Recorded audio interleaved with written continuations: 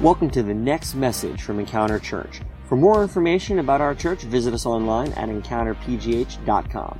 Thanks for listening and enjoy the message. We went through those numbers about how many passages versus other passages that he talked about money. And this is what Jesus said. I think that it's important that Jesus knew that for many of us, money would be the number one competitor for our lives. And so there's also a second reason that I believe that Jesus talked about money more than he talked about anything else. And that's because I think that he also knew that money, more than anything, would be the number one cause of stress in our life. And I think that that's something that all of us can relate to, that money just causes us to worry and to fret and to stress about things. And I think he knew that.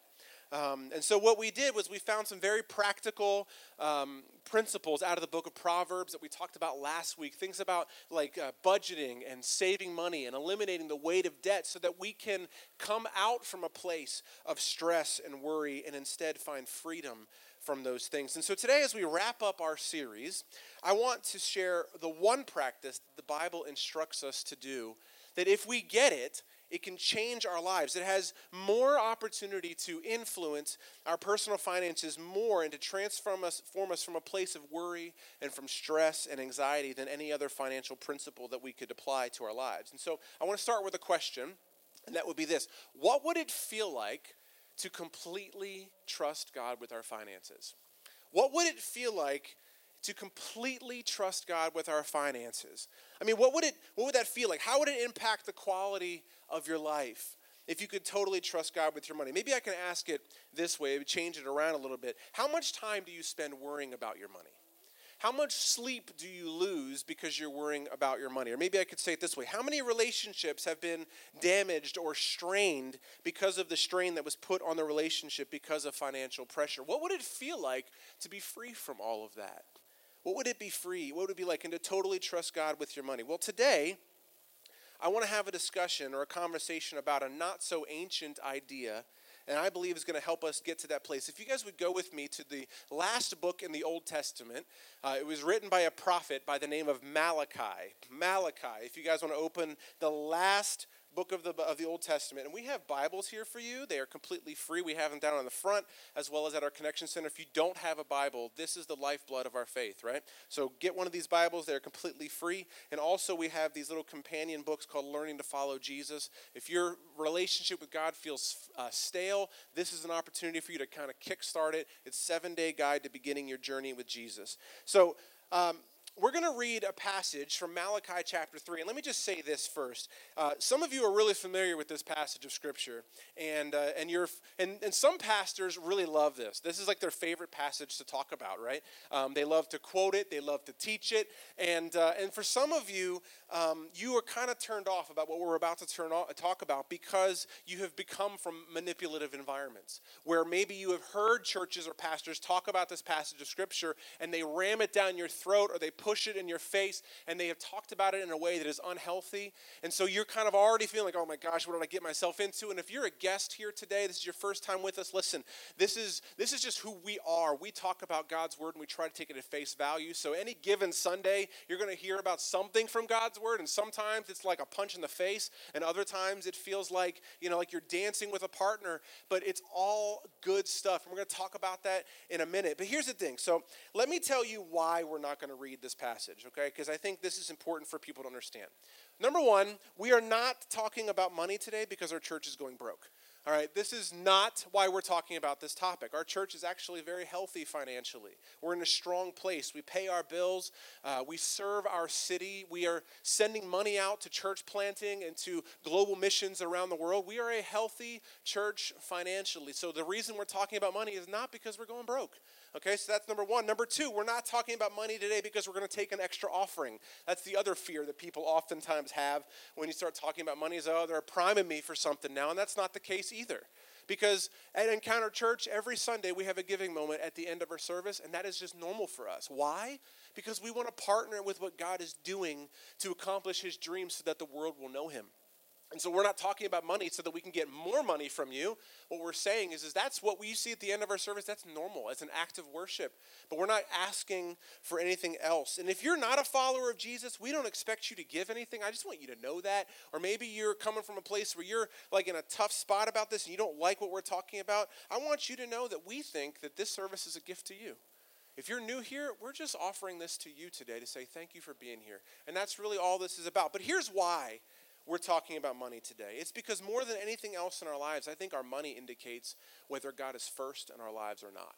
I think that's really the biggest thing. More than anything else in our lives, money indicates whether or not God is first in our lives. So this passage that we're about to talk about and then we're going to read comes from a very simple idea, the piece of it, and it is this, is that the first part of anything is often the most important part, or the part that matters the most. Let me say that again.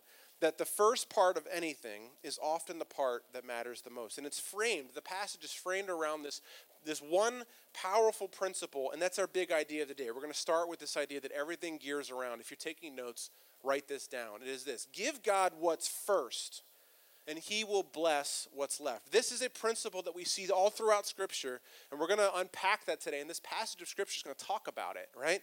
Give God what's first, and then he will bless what's left. So let's get started in Malachi chapter 3. And while you're finding it, a little bit of background. Malachi was a prophet, and that word kind of freaks people out. But in the Old Testament, think of it this way. Prophets were hammer droppers, all right? They would come in to a place where most often, people were far from God. They weren't doing what they were supposed to do. And God sends a prophet, usually to a king, somebody in charge, and then he does this body slam of truth from God, and it just like knocks people to their senses. Okay, that's the idea of a prophet in the Old Testament. And this passage that we're going to read here is one of those body slam truth moments from God. The book was written 400 years before Jesus was born. And it's fascinating because the entire book is written as a conversation between God and his people, and yet God never actually gives his people a chance to respond, because he talks in this way that when he gets to the response of the people, he says, this is what you're going to say because I already know what you're going to say. And so you're going to see in a minute, there's this body slam moment, but every now and again, I believe that every one of us needs one of those moments. Okay, I need them in my life sometimes, and if you don't believe me, just hang on tight, because here's what Malachi writes about this conversation. Malachi chapter 3, we're going to start reading in verse 6 and go to 10, but we'll take it piece by piece. Verse 6 says this: I am the Lord, and I do not change, and that is why you descendants of Jacob are not already destroyed.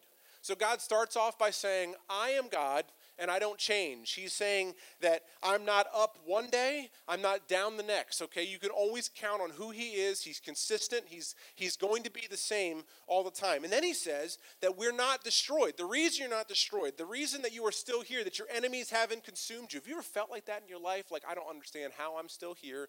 My life has gotten real rough at times. I don't know how I made it through, right? What God is saying here is that if you want to know why you still exist and you have not been destroyed by your enemies, it's not because you're good, it's because I'm good. Because as God, I am good, and I promised I would protect you, and I will keep that promise. And ultimately, the pain that we experience in life, and as we'll see in our finances, the pain that we experience so often doesn't come because of God. It really comes because we wander from him, and we go outside of his statutes for us, and we ultimately forget who God is, and that he doesn't change. For example, oftentimes we forget that God is either a provider or he's not a provider at all.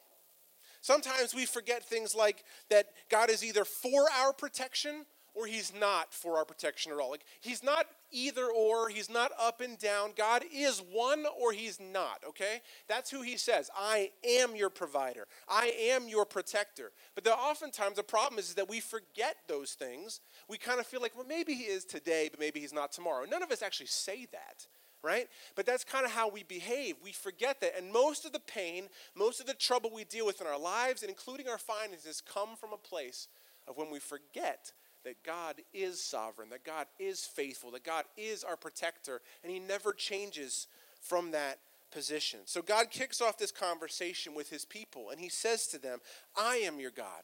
I don't change. And the reason you're still here today is because I made a promise to your ancestor Abraham hundreds of years ago that I would protect you, and I will provide for you, and I will be faithful to you, and I will do just that because I don't change my mind. Verse 7, he says, ever since the days of your ancestors, you have scorned my decrees, and you have failed to obey them. Now return to me, and I will return to you, says the Lord of heaven's armies. But you ask, this is one of those moments where he says, but you ask, he's telling, they're responding, but he knows what they're going to say. How can we return when we have never gone away? I would say this to you, if you're feeling distant from God, it's not because he's gone anywhere. It's because you have wandered away from the things, from the place of where he is. It's because we have wandered away from him. He gives us commandments, and we often refuse to keep them. So here's where the conversation kicks in. God says, return to me, come back. And I love this about God, is that he's always calling us home. No matter whether we make silly, dumb decisions on a daily basis, or it's been a long time since I've been to church, or you've never heard the name of Jesus before and today is your first time, he is always welcoming you home. I love that about God. Return to me, come back. But then he knows what we're going to say. When we ask this question, we're like, well, God, how can we come back when we have never gone away? Like, we're so ignorant, right? And here's what they're saying. They're thinking, well, we're still Jewish. We still go to temple, right? We still do the things that you told us to do. We haven't served other religions, right? And in our terms, we think, I still go to church. Like, I'm still nice all the time or most of the time to people, right? What do you mean we're supposed to return to you? And here's what God says. Verse 8, should people cheat God? Yet you have cheated me. What? I'm sorry, God. But you ask, what do you mean? When did we ever cheat you, God? And then God says, you have cheated me of the tithes and the offerings that are due to me. Now, there is a very important principle tucked into this passage of Scripture, and if we miss it, we will miss almost everything that the Bible has to say about our finances. And I want to unpack this, okay? God says, you have been cheating me. You have been robbing me. Now, in the original language, cheating, robbing, has the imagery of pillaging someone. Like rushing in and stealing whatever you want without regard. It has the idea of defrauding someone.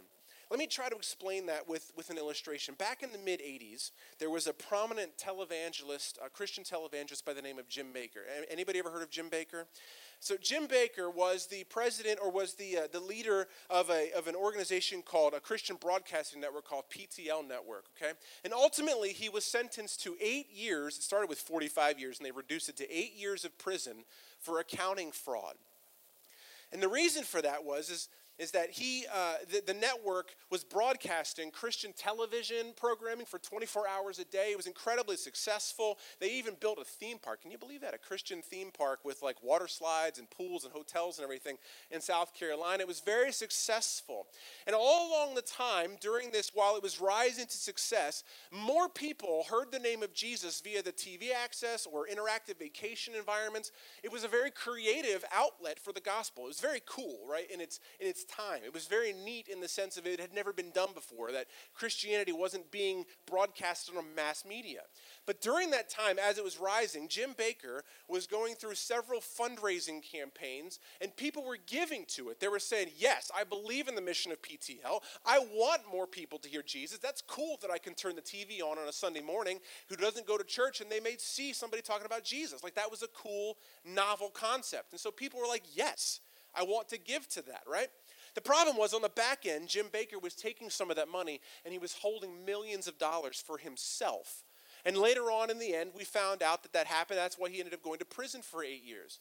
Now, here's the problem. It wasn't that the ministry itself was a problem. It's that the guy who was supposed to be managing the money skimmed off the top and took it for himself, right? Jim Bakker was not the owner of the money that was given to the organization. He was simply a money manager. And so this is what God is saying to his people. That's what you've been doing that to me. That's what God is saying to his people in Malachi chapter 3, is you're taking off the top, something that doesn't even belong to you. Now, I think that the only way for us to really make sense of this, and for us to understand this passage, is to understand what the Bible teaches about our relationship with money. All throughout Scripture, we see this trend throughout Scripture, and we have gotten away from this as Americans, and here's what I mean. And I want you to understand that this worldview that we're about to talk about is the worldview of Christians for centuries, for the last 2,000 years. It has been the same idea, and it's only until the last 100 or 200 years that we have gotten away from this idea. This is what we have to understand about what Scripture says about our relationship to money. The Bible does not teach ownership. It teaches stewardship. The Bible does not teach ownership of money. It teaches the stewardship of it.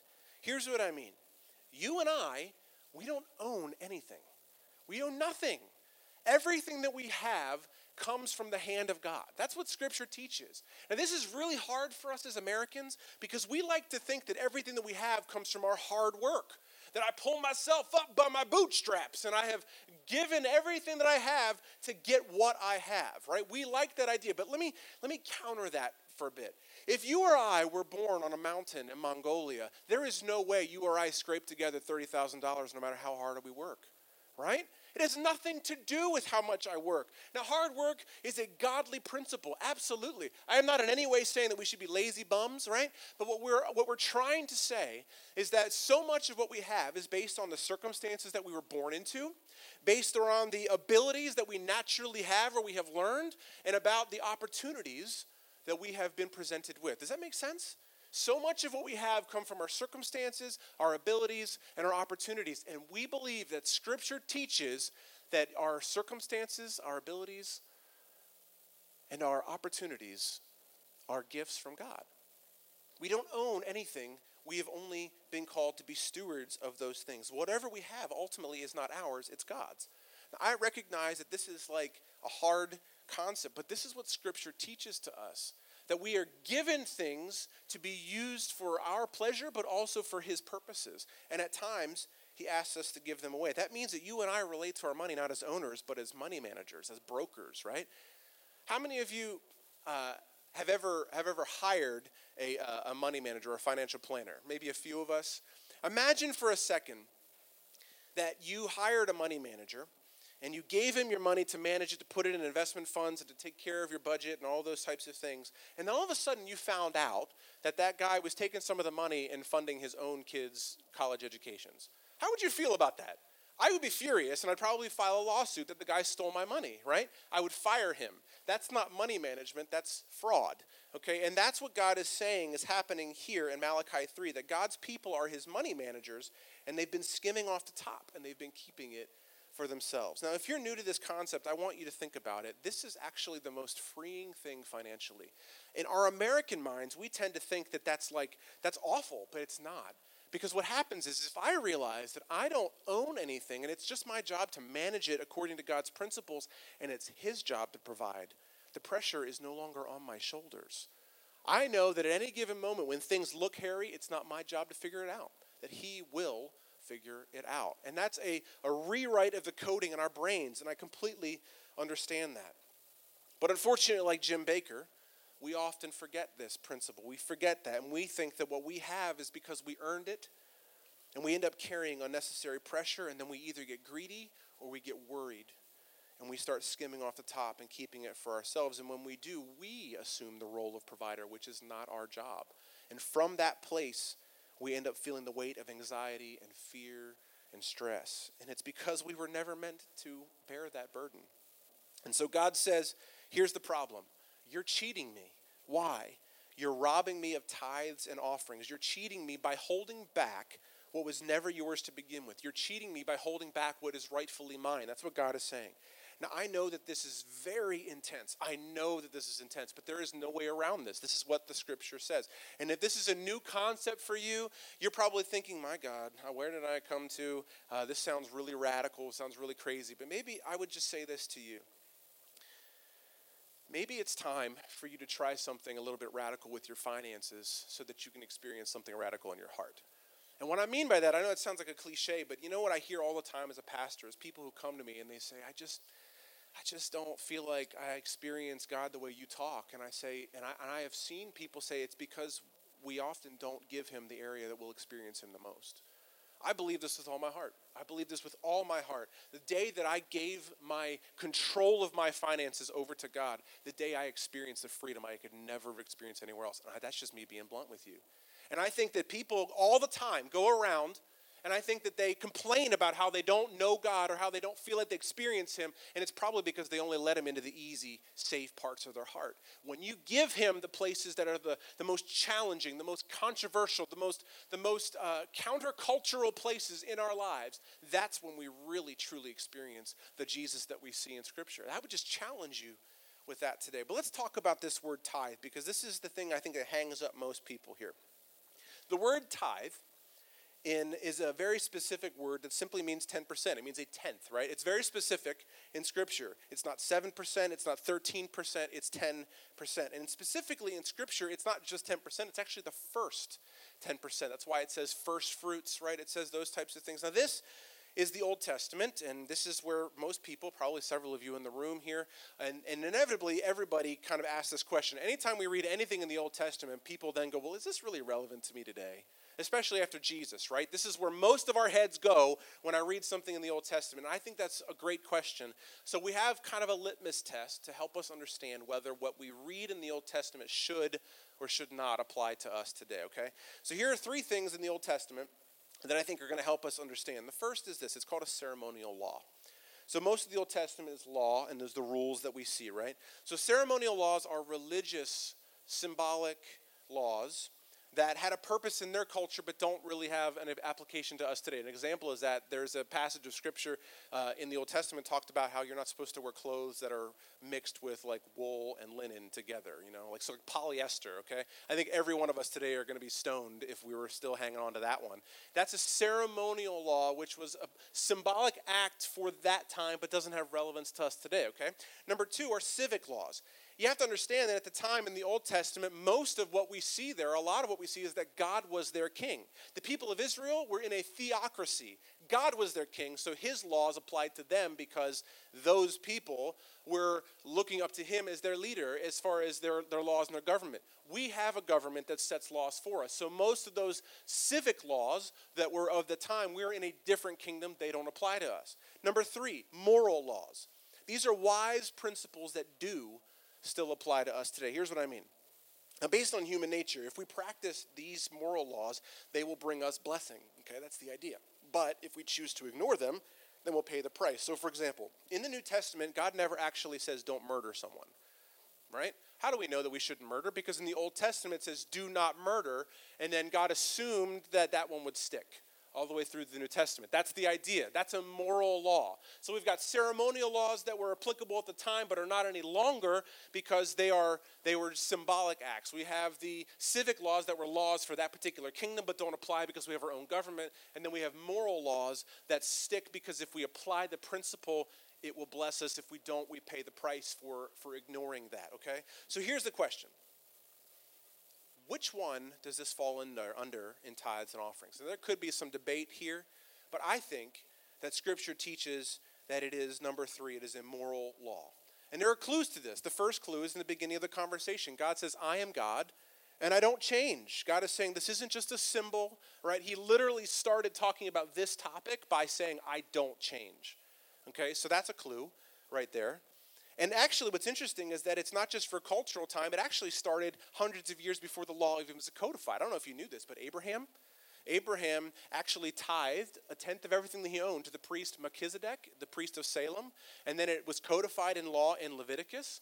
And then later on, it was validated by Malachi. And then 400 years later, there's a passage of Scripture where Jesus actually validates tithing. Now check this out, right? Luke chapter 11, verse 42. What sorrow awaits you, Pharisees? This is Jesus, our Lord and Savior, talking now. For you are careful to tithe even the tiniest income from your herb gardens, but you ignore justice and the love of God. You should tithe, yes, but do not neglect the more important things. You see, Jesus said you should tithe, but don't neglect the heart of it. And I love this perspective, is that tithing is not the end goal. It is not the point of it all. The point is to live a generous life. The point is love and justice and taking care of each other and providing and being a partner with God in what he has called us to in this world. Jesus validates something that the Jewish people have been doing for centuries and centuries, and then he disciples his own people to do the same thing. And now we know Jesus' disciples tithed. How do we know that? Because of the writings of the early church fathers, who interestingly enough were discipled by the guys who were discipled by Jesus. So tithing is not a new concept, and it goes all the way up until modern day America, Christianity comes in, and we start thinking, I kind of like my own money, right? That's kind of the shift that is taking place here. It is just something that never went away and was always assumed and was always practiced as biblical, as a baseline for generous giving and generous living. So God is calling his people back to this. And Malachi is hosting this conversation, and it's getting really intense. And it builds up right here to this body slam moment, okay? Buckle up. Verse 9. He says, "You are under a curse, for your whole nation has been cheating me." Boom! There's the body slam right there. That word hurts us, cursed. There's really no way to soften this, okay? And you guys are sitting here thinking, I might just get up and leave right now, right? That's what some of you might be thinking, and just hang on, okay? It gets better. What is God saying?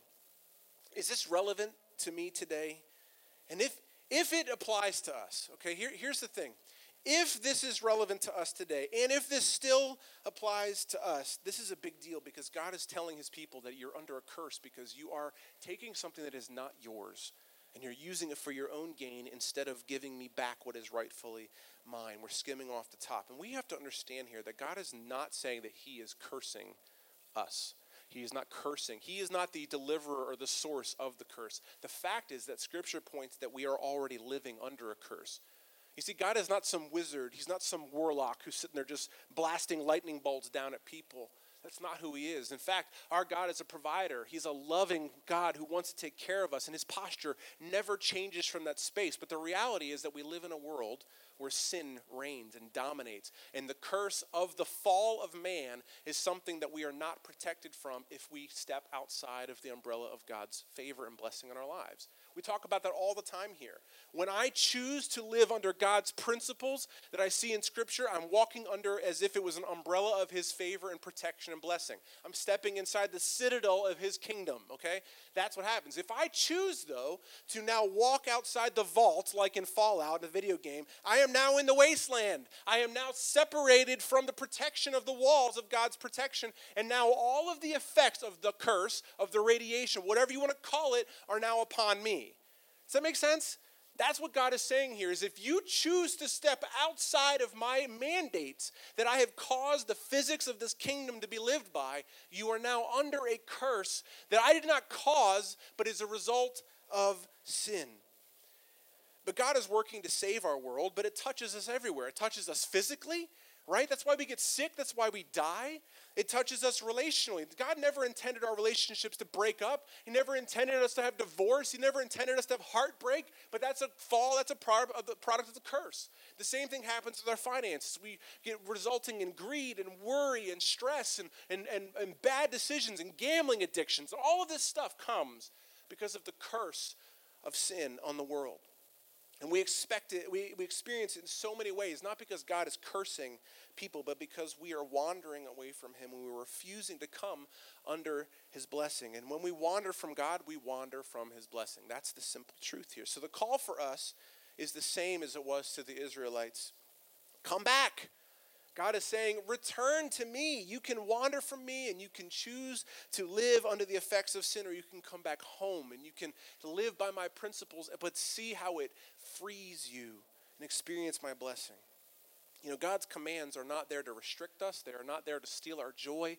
They're there to keep us in the boundaries of healthy living so that we can live free and to not take things on our shoulders that we're not expected to take. And parents, I think you guys get this concept, right? Imagine that you had a child who found your wallet and decided they were going to just take the money out of the wallet and go buy whatever they wanted with it. There is no scenario to where you would be able to bless that child. Because when you know your kid is stealing from you, you love them still. You're still the same father or mother who cares for his kids, but when your kid is stealing from you, you now have to wrangle them and bring them back into the right spot. You can't bless them. I'm not going to go buy them something really nice because they're stealing money from me, right? This is the concept of what's happening here. And here's the ironic thing, though, is that if my kids came back to me and they said, Dad, I'm sorry. I don't want to live like that anymore. I will bless them. I will love them. There is not a single thing in my life or in their life that I would not go to unimaginable lengths to provide for them whenever something they need. That's the irony of it, is that that's who we serve as a God, and yet we're kind of like reaching into his wallet and picking things out and using it for our own gain. And we lose the opportunity to bless our kids. God loses the opportunity to bless us, and we miss out on the opportunity to experience our Father taking care of us. And here's what I believe. When we defraud God, when we keep the tithe for ourselves, we rob him the opportunity to bless us. And we rob ourselves the opportunity to experience his provision. And that's the purpose of this passage. God wants to take care of you. He wants to bless you. And he says, come back to the realization that everything that I've given you is not yours, it's mine. And I'm just saying, take it, use it according to my principles. But then we say, oh, we forget that, and then we start using it for ourselves. And that's where the problem comes from. We start taking it and bringing it into our room, and God's over there saying, I can't bless you anymore because you're taking something that was mine. That's the concept that we see in this passage. All the tithes, give God what's first, then he will bless the rest. Verse 10, bring all the tithes into the storehouse, so there will be enough food in my temple. We need to finish here, but listen. The tithe is the remedy to our problem. Why? I want to just kind of blast through some of this here. The concept of this scripture is that it's the storehouse, okay? It says, bring all the tithes into the storehouse. Why is that significant? It's significant because, one, the word storehouse in the original language is treasury. Now remember Jesus' words. What does he say? He says, where your treasure is, there your heart is. The treasury in the temple was the place where the wealth was stored, where all of the support system of the ministry of that temple was funded from. Okay? So what the parallel here is that where your treasure is, the treasury of your heart is where your focus is what's important to you. Jesus knew that. The second thing that's interesting about this word storehouse is that the storehouse, the concept of it, was that in the temple and in the New Testament, the bride of Christ, the church of Jesus Christ, is the temple because it is the vehicle, the mechanism that God in heaven has chosen to save the world through. And so when he says, bring the tithe into the treasury, bring it into the temple, in our modern day concept, that is us. This is who we are. We are the church that has a job to reach those who are lost, to go into our city and to rescue people, to help them connect with a God who loves them. And yes, you can give your money to other places. There are all sorts of charities. There are all sorts of great things that you can give your money to, but God's command is bring the tithes to the storehouse so that I can do my work. That's what he's saying.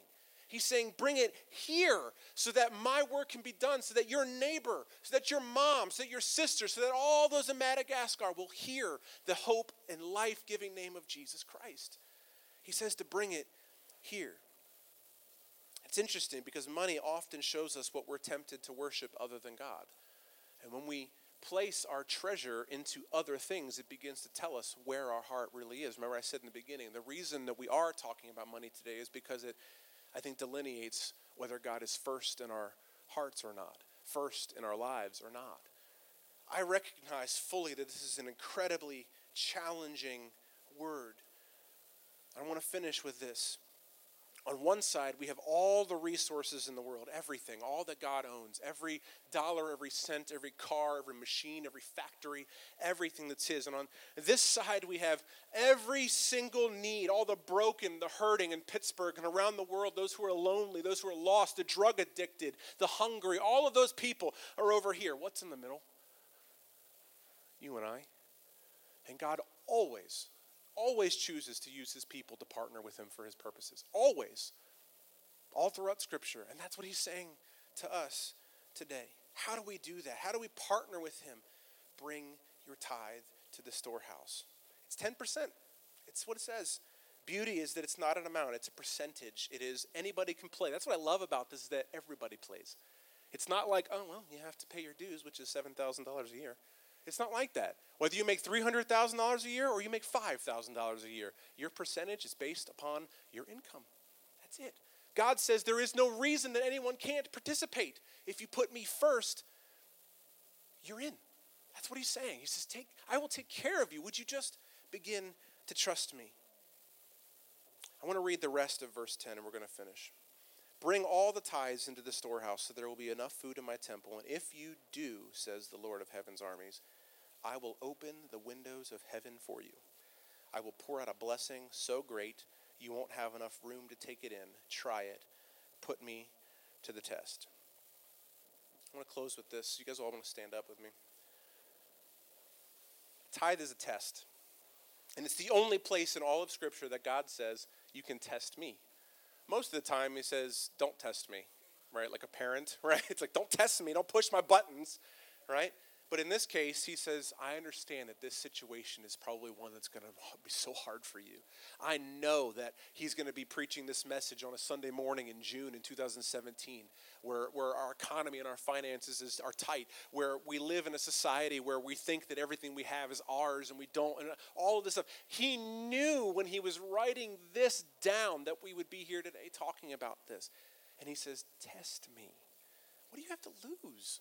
You have a God who up in heaven says, I do not change. I am the same. And if you will just put me first, if you will get your paycheck and you will say, I am planning to put God first, and you tithe off of that. This is not something that is a prosperity gospel. This is not like, I don't believe that it's tit for tat. I don't believe that you'll become financially blessed because you give. What I do believe is that when we step under the blessing of God, the favor of God, the principles, when we live our lives in obedience to his word, that we find blessing that's greater than any money could ever give. And I have lived that principle.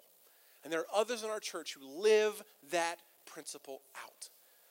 They will tell you story after story of how God has provided in small ways and in big ways, financially and in relationships.